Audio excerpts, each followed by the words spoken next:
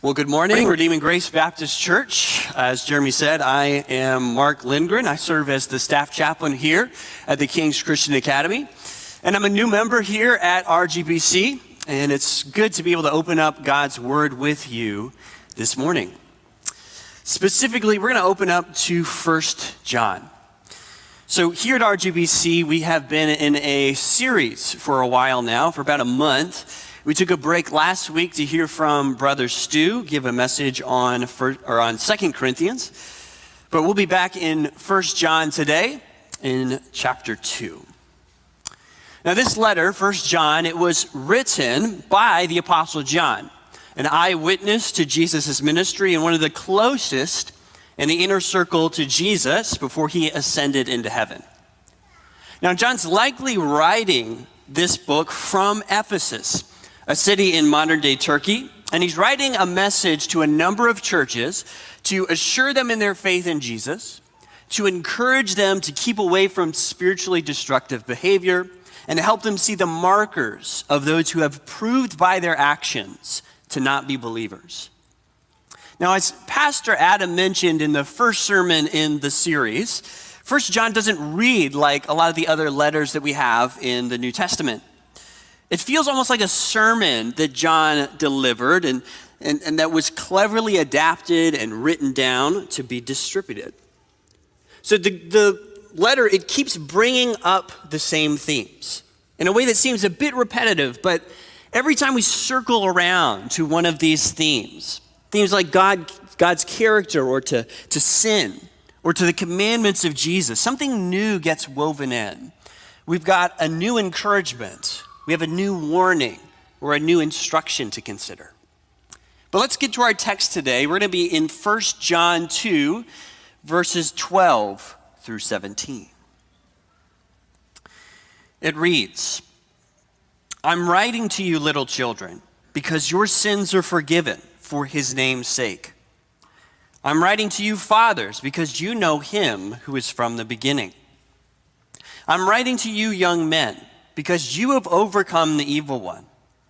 I write to you, children, because you know the Father. I write to you, fathers, because you know him who is from the beginning. I write to you, young men, because you are strong, and the word of God abides in you, and you have overcome the evil one. Do not love the world or the things in the world. If anyone loves the world, the love of the Father is not in him. For all that is in the world, the desires of the flesh and the desires of the eyes and the pride of life, is not from the Father, but is from the world. And the world is passing away along with its desires, but whoever does the will of God abides forever." Let's pray. Father God, we thank you for your word today. We pray that your Spirit would guide us into truth as we meditate on it this morning.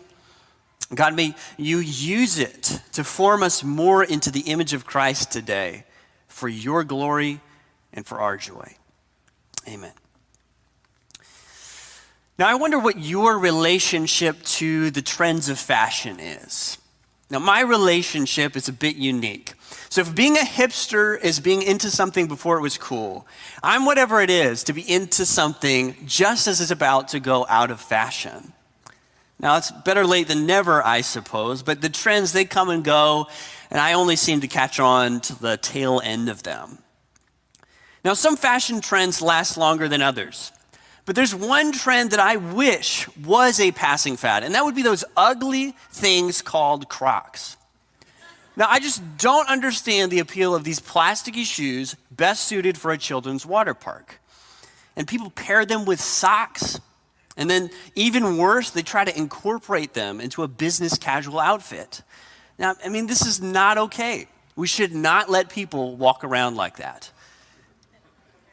Now, Crocs aren't the only embarrassing part of a getup that you may have hiding in the back of your closet. We all, I'm sure, can look back on threads that we're ashamed of.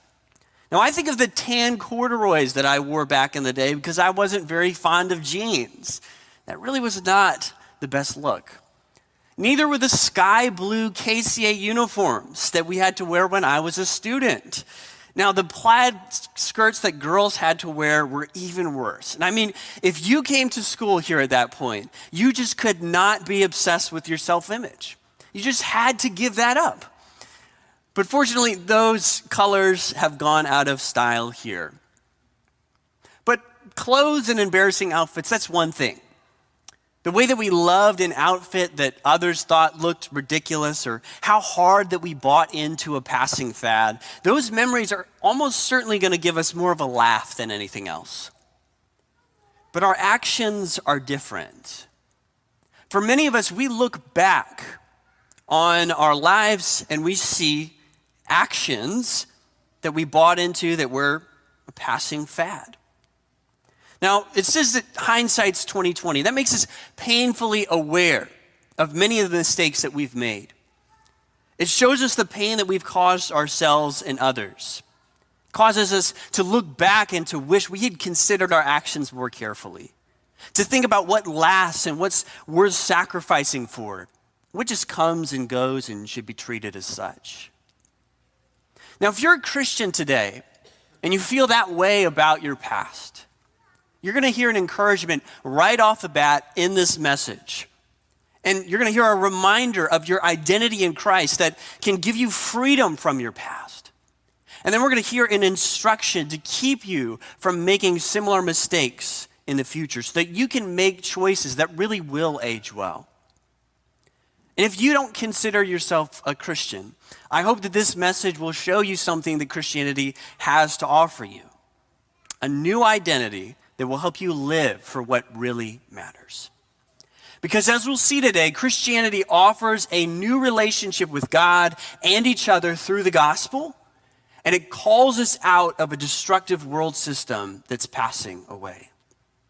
It gives us a new understanding of who we are in the gospel, and it calls us away from the passing fads of our world that we will soon be ashamed of.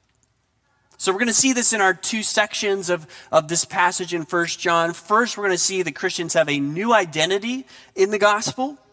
And second, how Christians can avoid loving a world that's passing away.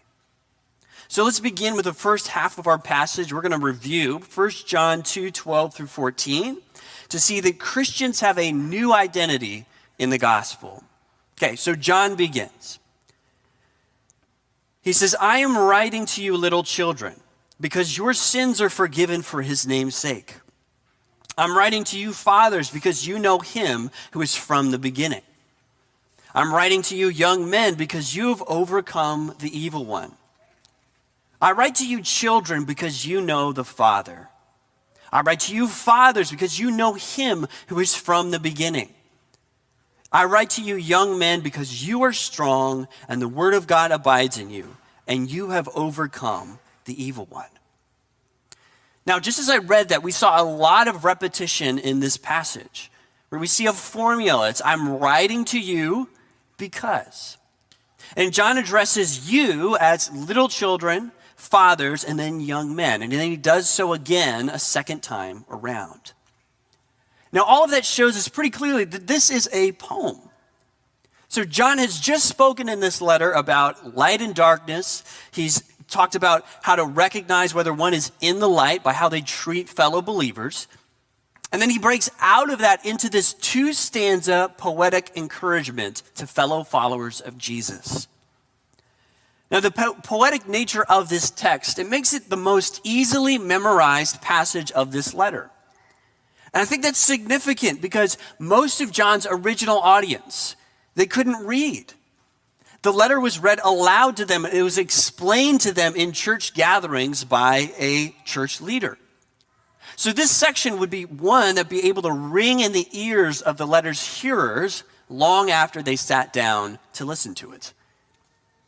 But there's two aspects to this important encouragement that I want to break down with you. And they both relate to the relational terms that are used in this passage. So again, John addresses these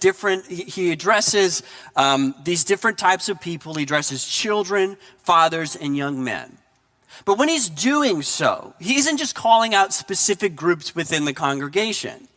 right? If that was the case, mothers and middle-aged men, they might feel that John's leaving them out. Now, what John's doing here is far more poetic. So he's going to take common ideas about children and about fathers and about young men, and he's going to play off those common ideas to unpack truths of the gospel that apply to all believers.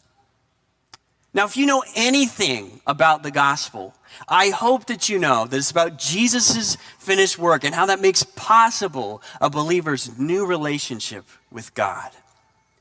And it's that new relationship with God that gets unpacked here, starting with those first lines. I'm writing to you, little children, because your sins are forgiven for his name's sake. Now, when some people think of children, they think of innocence. Other more experienced people think of that look of willful disobedience on their child's face, and they change their view of children accordingly. We all know kids are often doing things that they should not do. Don't touch that hot stove, right? Use your words, not your hands. Take that thing out of your mouth. It's not nice to tell people they're ugly, even if it's true, right? When some people think of children, they think of innocence, but we all know that children are often making mistakes, and as such, they often need to be forgiven. When they come to their mom in the cutest voice possible, and they say, "I'm sorry, Mommy."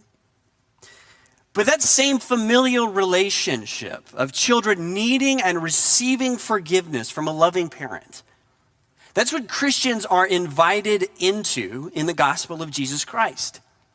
So if you're in Christ, those actions in your past that you're absolutely ashamed of, you can bring them before God and know your sins are forgiven. Whatever you've done this morning that was unkind or stupid or disrespectful, you can bring that before God and be forgiven. And notice that it isn't for your sake. It's for God's sake that your sins are forgiven. So you are his, because you're his child. You're called by his family name. His reputation is somewhat on the line by how you act. And so he has every interest in you coming to him and you confessing your sin so that he can continue the good work that he started in you in transforming your life. Let's look to the next line. It says, I'm writing to you, fathers, because you know him who is from the beginning. Now, we all know that dads are old. And I can say that because I'm not a father. But we can see the connection here. Fathers who have been around a long time know him who is from the beginning. Now, you may be old enough to joke that you've been around since the dinosaurs, but an amazing truth is that all of us in Christ know him who is from the beginning. The one who in the beginning created the heavens and the earth, who knows our form, how frail and weak and needy we are because he made us. And through sending Jesus to die and rise again for our sins, he's called us to know him personally. The next line. I'm writing to you, young men, because you have overcome the evil one. Young men, I'm told, are known for their strength. There's a reason why our armed forces aren't filled with the same people that occupy the chairs in Congress, because frail old men are exactly the best people to fight our nation's wars. But notice here what John is saying. He says, I'm writing to you because you have overcome the evil one.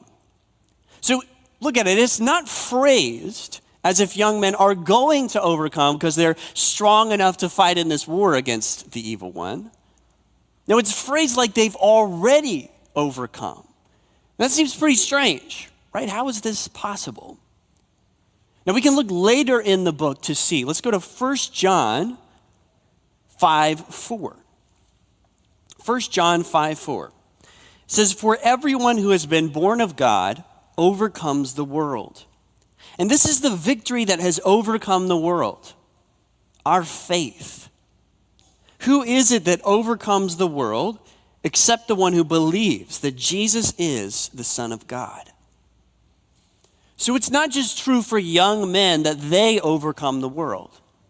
The victory that John is talking about is not one of physical strength, but in being born of God.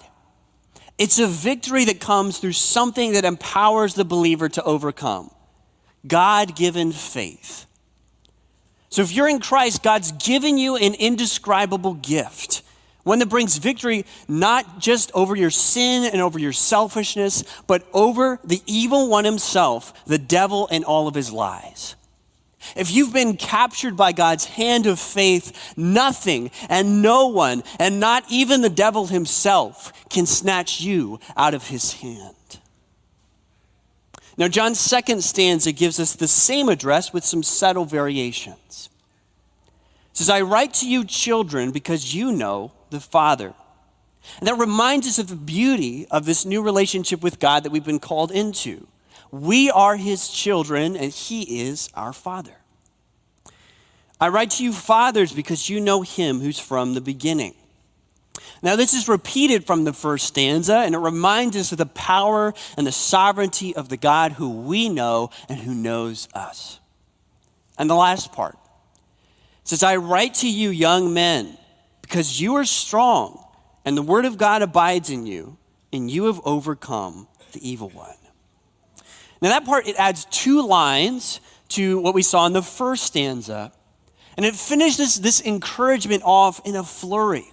So you are strong, the word of God abides in you, and you have overcome the evil one.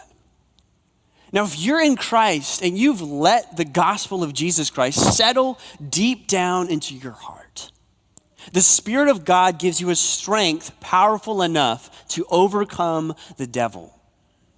Right? Even if you feel weak and tired, if you feel like your body is fading away, this truth of the gospel is true of you. If you've got that saving faith in Christ, you are strong. The word of God abides in you, and you have overcome the evil one. Brothers and sisters, this identity that we have been given in Christ is something that we need to constantly be reminded of. These are truths that we need to celebrate.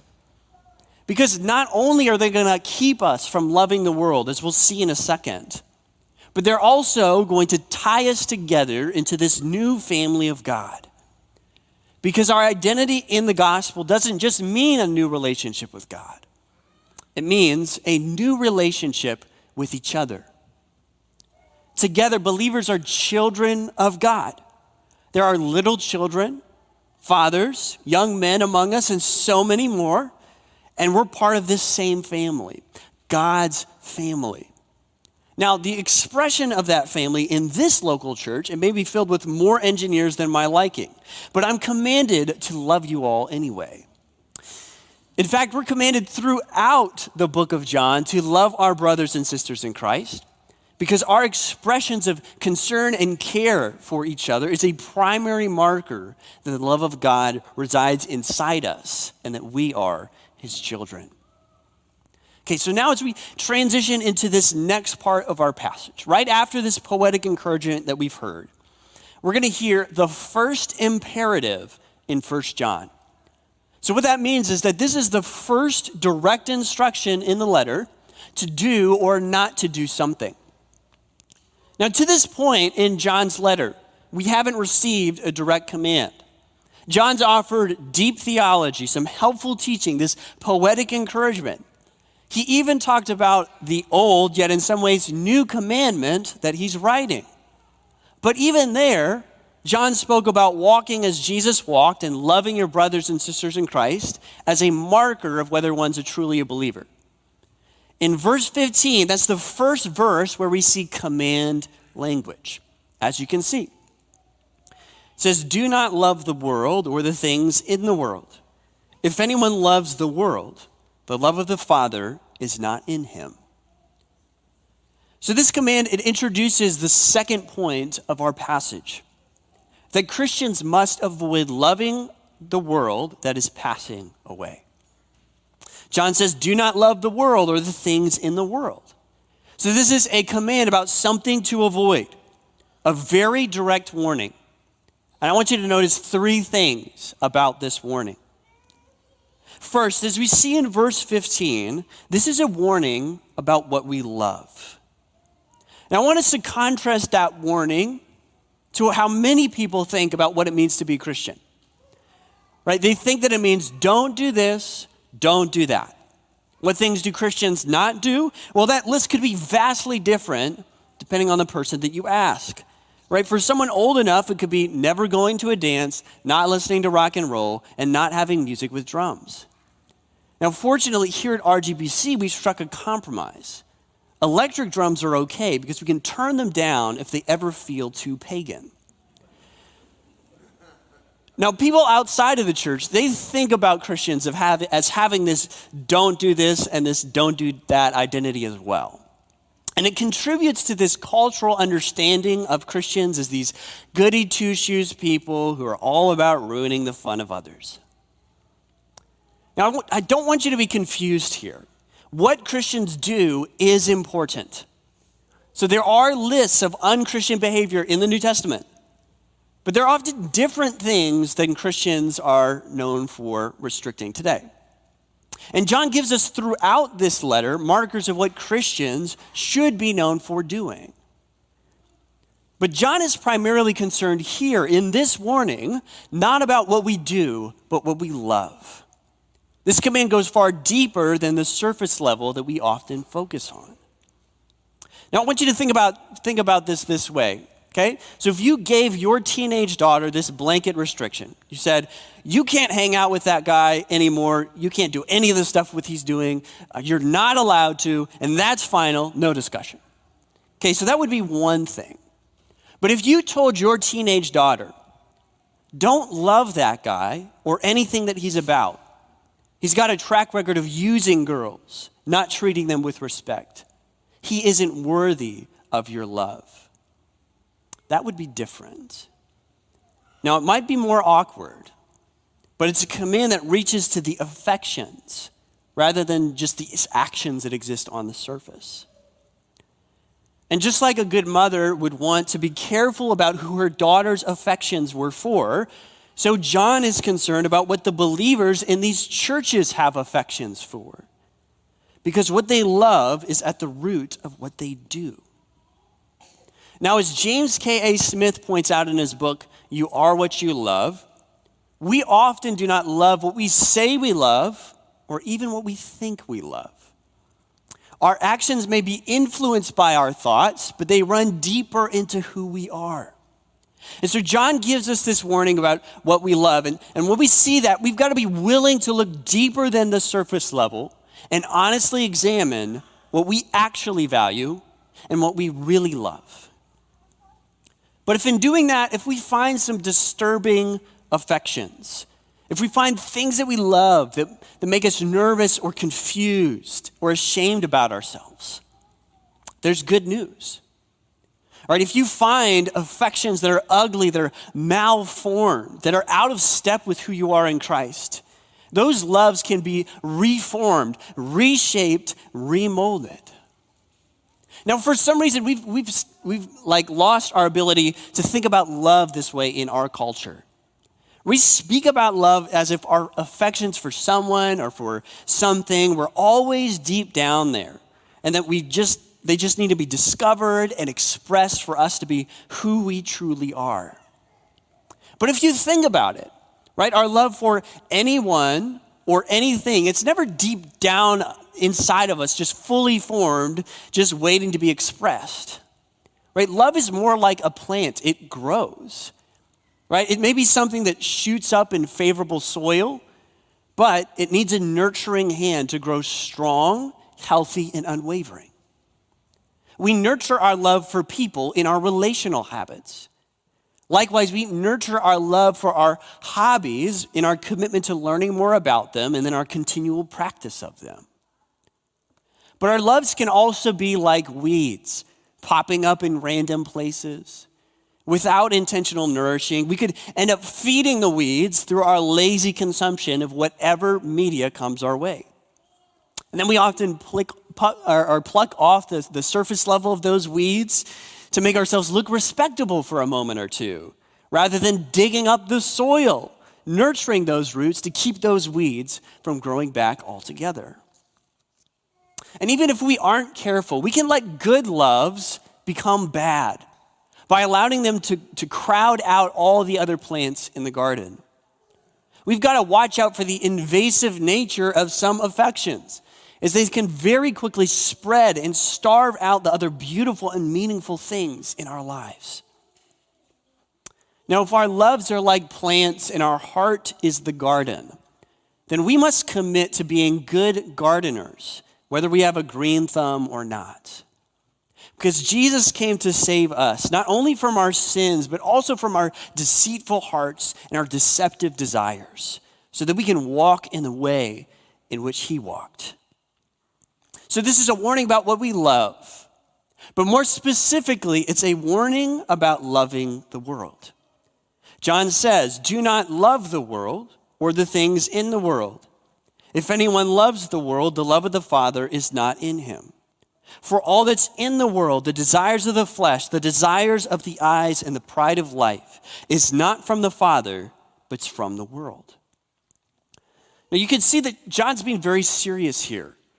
Now this negative command, it's so serious that he says doing the opposite is a marker that a person does not love the Father. So these two loves, the love of the world and the love of God, are in competition with each other. One has to win. And so that means that that means avoiding love of the world is an essential thing to being a Christian. But a good question to ask is, what is the world? So we don't get too much help here from the word in Greek because that word's very general. It's not very specific. So to understand what John means, we have to look at how this word is used in the New Testament. So we're going to find a helpful example from Paul's writings in the book of Ephesians. So let's look at how Paul uses this word world in Ephesians 2, 1 through 3. So keep an eye out for that word. Verse 1, "And you were dead in the trespasses and sins in which you once walked, following the course of this world, following the prince of the power of the air, the spirit that's now at work in the sons of disobedience, among whom we all once lived in the passions of our flesh, carrying out the desires of the body and mind, and were by nature children of wrath, like the rest of mankind." Now you might recognize this part of Ephesians 2. It's the before picture for all Christians in this excellent explanation of the gospel message. But Paul says that all of us were dead in our trespasses and sins. As such, we were following the course of this world, right? Or as N.T. Wright translates it in his translation of the New Testament, he puts the world's present age. Now, explaining more about the world's present age, Paul says, following the prince of the power of the air, the spirit that's now at work in the sons of disobedience. So as you can see here, the world in this passage has almost nothing to do with the physical planet that we live on, but it has something to do with the world system that people are caught up in. So to be of the world, in this sense, would be to be separated from God, to be controlled by the enemy, enslaved to your own desires, and walking away from who God made you to be. Now, Paul points out in the rest of Ephesians 2 that God saved the believer out of the world system in his rich mercy and great love. God made us alive together with Christ. He called us out of our deadness and our enslavement to our desires. He called us out of the world to be part of his family, so that in the coming ages, he might show the immeasurable riches of his grace. So now that we've been called out of that deadness and out of our slavery to our desires, away from the world system, John warns us, don't go back. Don't slip into loving what you used to love or into loving new things that only characterize a life that's behind you. Now, to help us get more specific in understanding those things that we aren't supposed to love, John gives us these three categories that help us discern within ourselves what's of the world and what's of God. So let's break these down quickly because I think they're going to be really helpful in diagnosing the condition of our hearts. First, let's do this, the desires of the flesh, or it can be translated, what the flesh desires. Now, don't get scared off by that word flesh, right? There's no pound of flesh being required here. It simply refers to these normal desires of the human body. But it's these very natural desires that are so often at the root of destructive or immoral behavior. If we take these desires and if we let them just grow uncontrolled in our lives, we're very likely to find our hearts have become tangled, unkempt gardens rather than orderly, purposeful places. Now, I know that this goes against the grain of our culture. We live in this marketing culture that always says, you deserve this. Especially if it's sexy, or it's sugary, or it's 140 characters or less, or if it's only consumed in 15-second snippets. But that blanket statement of you deserve this, right? It's clearly wrong for many people. We all know people who consume too much of those things and who need to stop telling themselves, you know what, I deserve an extra large Coke today. Or I deserve to be able to buy more stuff from Amazon. Or I deserve to be comforted by another raging tweet against Joe Biden or Donald Trump. Take your pick. Okay, we need to think far more carefully about our desires than to just give in to them. Simply giving in to your desires, it's not a recipe for freedom and happiness. A much better approach, a more Christian approach, is to question our bodily desires thoroughly. So what our desires do is they give us some really helpful signals. And they often show up. They also tell us what we're missing in our lives. So they tell us, like, maybe I haven't eaten enough this morning, or maybe it's time to get away for a vacation soon, or that we're lonely, that we have too little human connection in our lives. But there's a right way to respond to those desires. And it's all too easy to give into something that's just easy in the short term rather than making the right long-term decision. Let's move on to the second diagnostic tool. It's the desires of the eyes. Now, this refers to our tendency to get caught up in showy and glamorous things. But to use an intentional pun, we're often being short-sighted. What often looks pretty and shiny on the outside can be dark and disgusting on the inside. Now, we might get caught up in thinking about things when we think about the desires of the eyes, but John's readers weren't trapped in this marketing culture and this culture of consumerism. They lived in a world where the showy things were lifestyles, jobs, positions, empires. The stories that people would tell about glory, about success, righteousness, sensuality, importance. These stories had little effect on Jesus as he walked the streets of Galilee. To the dignitas of the Roman emperor, Jesus said, give him back his coins. God's put his insignia on humanity himself. To the rich man's success, Jesus was like, yeah, you know what? This only makes it harder to see the priceless worth of following after me. To the Pharisees' righteousness, Jesus told them, you know what? This is all a facade, and it's just covering up your spiritually dead souls. To the prostitute's sensuality, Jesus knew it was scandalous to some, but he told her that her sins were forgiven when she surrendered to him. Pilate's importance, Jesus knew that Pilate would have no authority over him at all if God had not handed his son over to the authority to be killed for the sins of his people. Now, Jesus spoke in his ministry about a spiritual blindedness that people often had, a problem with their view of the world that kept them from seeing what God was really up to. Now, in our culture, stories abound. We've got stories of glory, success, righteousness, sensuality, importance. You know what? We consume these stories at a rate that no one has ever consumed them in all of human history. Even if we aren't particularly good or qualified storytellers, we're cajoled by social media companies to post a new story every day. to craft a narrative of our lives that evokes the most awe out of our friends, out of our neighbors, and that guy who went to school with us in third grade.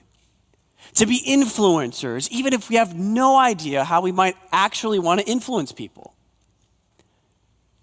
But we need the spiritual vision to be able to see through the showy and superficial stories that are all around us. We need the glasses that Jesus had on. Otherwise, we could easily get swept up in another story, one with a much more depressing ending than the story that's God's writing, that he's revealed to us in his word. And the final diagnostic tool to help determine the state of our hearts is the pride of life. Now, that phrase does a really good job of defining itself. It's pride in my life. This overconfidence in my place in the world, my wealth, my resume, my picturesque family, my beautiful house, my fully funded retirement plan. My millennials in the room are like, ha, as if. But our prosperity, our level of comfort and entitlement in the world, it's dangerous. Now, in the Screw Tape Letters, C.S. Lewis helps us see why. So in that book, Lewis, he uses this clever literary device of an experienced demon, Screw Tape, advising an inexperienced one about the best way to tempt a person. So in one letter, Screw Tape writes this. He says, prosperity knits a man to the world. He feels that he's finding his place in it, while it's really finding its place in him. His increasing reputation, his widening circle of acquaintances, his sense of importance, the growing pressure of absorbing and agreeable work build up in him a sense of really being at home in earth, which is just what we want. So beware in your pursuit of a good life that you build up a sense that this world is your home. If you feel that you're finding your place in it, watch out. The world may be finding its place in you. Now, making your home on earth is just what the enemy wants because of what verse 17 says. Verse 17, it says, and the world is passing away along with its desires, but whoever does the will of God abides forever. Now, this is our final point. This is a warning about a world that is passing away. The state of this world is not permanent. It's passing away. There's no reason to catch on to this fad now. It's already on the way out. John says back in verse 8 of this chapter, he says, the darkness is passing away and the true light is already shining. That true light is Jesus, and he shines through the present darkness. In his light, we find freedom from our slavery to our desires. We find power to live according to the will of God. In the light of Jesus, we find life that doesn't end in the present age, but will carry us through to the age to come. Loving the world may feel easier in the moment, but with Jesus' perspective, Christians can't help but smell the stench of death in fully surrendering to their desires. In those flashy stories with sad endings, and in being so comfortable with their privilege that this world feels all too much like home. If you can hone that sense of smell, it can help you determine what's worth living for and what's just a waste of time. It can keep you from loving a world that's passing away so that you can put your hope in Jesus, who offers you life forevermore. Now, brothers and sisters, we have an incredible identity in Christ. Right? The first part of that passage encouraged us by showing us the new relationship with God and each other that we have been gifted through Jesus. And if you find your diagnosis in the second half of the passage as disturbing as I do, you find yourself in the right place this morning. Here, gathered around God's word, worshiping with his people in this sacred opportunity that we have to reshape our loves, to realign them with our identity in Christ. if you're scared by how enamored you are by the things of this world, you won't find freedom from that by looking to the world. You need to look elsewhere. So lean into the gifts that God's given you. The body of Christ, the revealed word of God, the invitation to speak with God in prayer, confession, repentance, assurance in his grace. These habits have the power to shape your affections so that you begin to love what God loves and walk in the way that Jesus walked. But perhaps you're not a believer today, or you're just kicking the tires on Christianity. Well, I hope today you've seen a little bit of what Christianity offers you if you would believe. Not just a place to be on Sunday mornings, and certainly not just a list of things not to do, but the gift of a new identity as a child of God that can serve like a compass to help you live for what really matters. This world is passing away, but a new one is coming. One where all the things that are wrong about this one have long gone out of style. One where those of us in Christ will see with crystal clarity how foolish our love affairs with the present age of the world really were. One where our deepest longings and our deepest needs will be met in ways that we never imagined. And if you and I, if we can give up our deadly grip on these dying worldly desires and hand them over to Christ, we'll receive back in the present and in the age to come something more beautiful and more lasting. Let's pray. Father, we thank you for John's encouragement and his warning that we've been able to focus on today. Help those of us in Christ to constantly remind ourselves and rejoice that we are your forgiven children, that we know you who made us in the beginning, that we are strong because of the faith that you have given us, that we are brothers and sisters in the family of God. May that identity shape what we love so we might live for what lasts, not for the things that are passing away. Give us the grace to be able to build into our lives habits that grow our loves for you and uproot our love for the things of this world. And for those among us who don't yet know or follow Jesus, would you show them who he is? Show them how he lives so they can consider the new way of life that he offers. And as we remember Christ and his sacrifice on our behalf, may we not miss this chance that we have to treasure him over the desires of this world, over every other competitor for our affections. And as we go from this place, would you give us a fresh hope and a new conviction to follow the way of Jesus? Amen.